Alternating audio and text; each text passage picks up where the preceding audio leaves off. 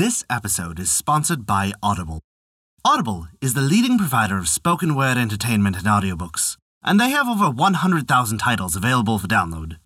Visit audibletrial.com/The Skald Circle to begin your trial and download your free audiobook today.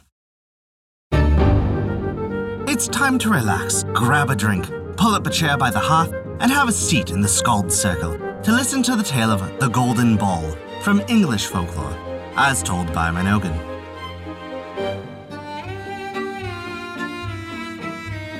Before we begin our story, we wanted to remind you that we release new tales for free every week.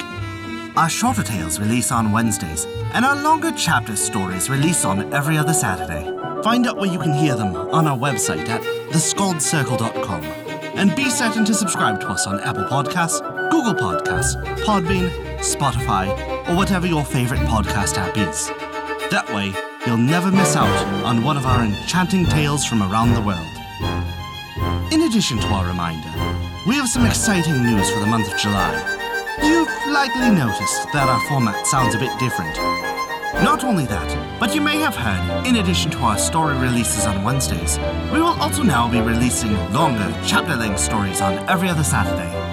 As if that isn't exciting enough, starting on July 9th, we will begin hosting Fireside Stories with the Skald Circle at 7 p.m. Central Time, every other Thursday.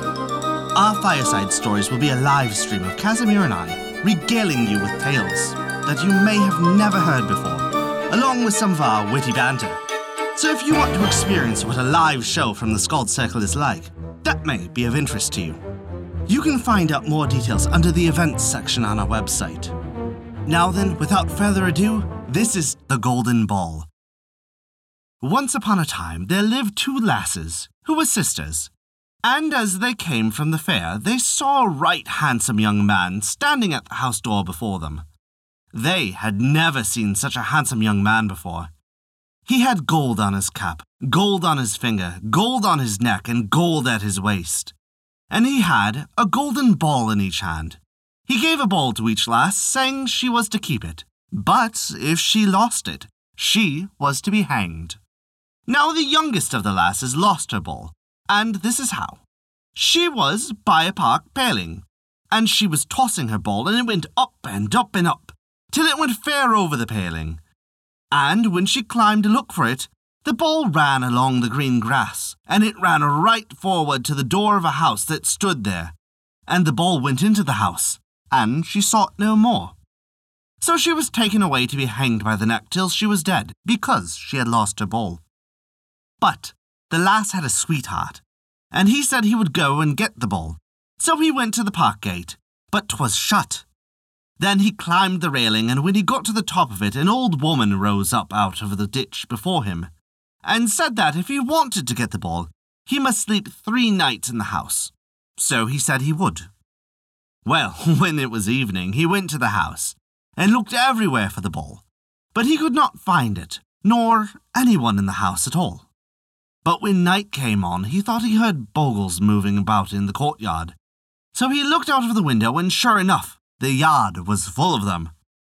Presently, he heard steps coming upstairs, so he hid behind a door, and was as still as a mouse.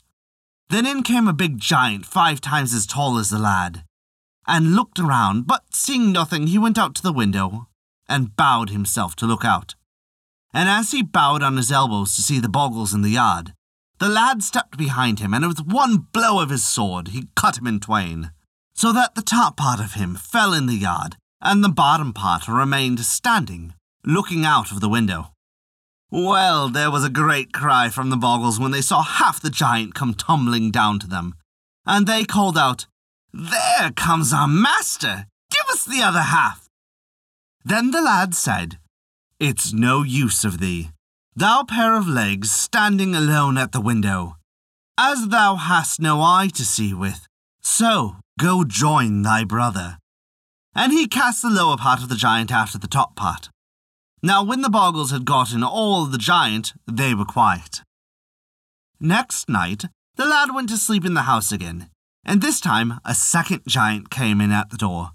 And as he came in, the lad cut him in twain. But the legs walked on to the fire, and went straight up the chimney. "Get this, go get thee after thy legs," said the lad to the head entertainment, and he cast the other half of the giant up the chimney. Now the third night, nothing happened. So the lad got into bed, circle. But before he went to sleep, he heard the bogles striving under his bed. And he wondered what they were at. So he peeped Facebook page and saw that they had the ball there, and they were playing with it, casting it to and fro. Now after a time, one of them thrust his leg out from under the bed, and quick as anything, the lad brings his sword down and cuts it straight off. Then another bogle thrust his arm out the other side of the bed, and in a twinkling, the lad cuts that off too. So it went on, till at last he had maimed them all, and they all went off crying and wailing and forgot the ball. Then the lad got out of bed, found the ball, and went off at once to seek his true love. Now the lass had been taken to York to be hanged. She was brought out on the scaffold, and the hangman said, "Now, lass, thou must hang by the neck till thou beest dead." But she cried out, "Stop, stop! I think I see my mother coming. Oh, mother, hast thou brought my golden ball and come to set me free?" And the mother answered, "I've neither brought thy golden ball, nor come to set thee free, but I have come to see thee hung upon this gallows tree." Then the hangman said, "Now, lass, say thy prayers, for thou must die." But she said, "Stop, stop! I think I see my father coming. Oh, father, hast thou brought my golden ball and come to set me free?" And the father answered, "I've neither brought the golden ball, nor come to set thee free, but I've come to see thee hang upon this gallows tree." Then the hangman said, "Hast thee done thy prayers? Now, lass, put thy head into the noose." But she answered, "Stop, stop! I think I see my brother coming." And again she sang her little verse, and her brother sang back the same words. And so it was with her sister, her uncle, her aunt, and her cousin. But they all said the same. "I've neither brought thy golden ball, nor come to set thee free, but I've come to see thee hung upon the gallows tree." Then the hangman said, "I will no longer stop thus making game of me. Thou wilt be hung at once." But now, at long last, she saw her sweetheart coming through the crowd. So she cried to him, "Stop, stop! I see my sweetheart coming. Sweetheart, hast thou brought my golden ball and come to set thee free?" Then her sweetheart held up her golden ball and cried, I have brought to thee thy golden ball, and come to set thee free. I've not come to see thee hung upon this gallows tree." So he took her home, then and there, and they lived happily ever after. And that is the tale of the golden ball from English folklore. Thank you for listening to our story. If you enjoyed it, we recommend taking a look at our Patreon page as noted in the description below. You can earn great rewards while also supporting us to keep these stories alive for future generations to come. Also remember to subscribe to us on your podcast application and leave us a 5-star rating if you enjoyed the story. A special thank you to Kat for their support this month. Without your contribution, we wouldn't be able to continue these stories, and we truly appreciate it. Visit thescaldcircle.com to stay up to date with all of our current events, news, and much more. Not only that, but you can also visit our story archive of every tale we have told. It's sorted by origin and region for the convenience of your listening pleasure.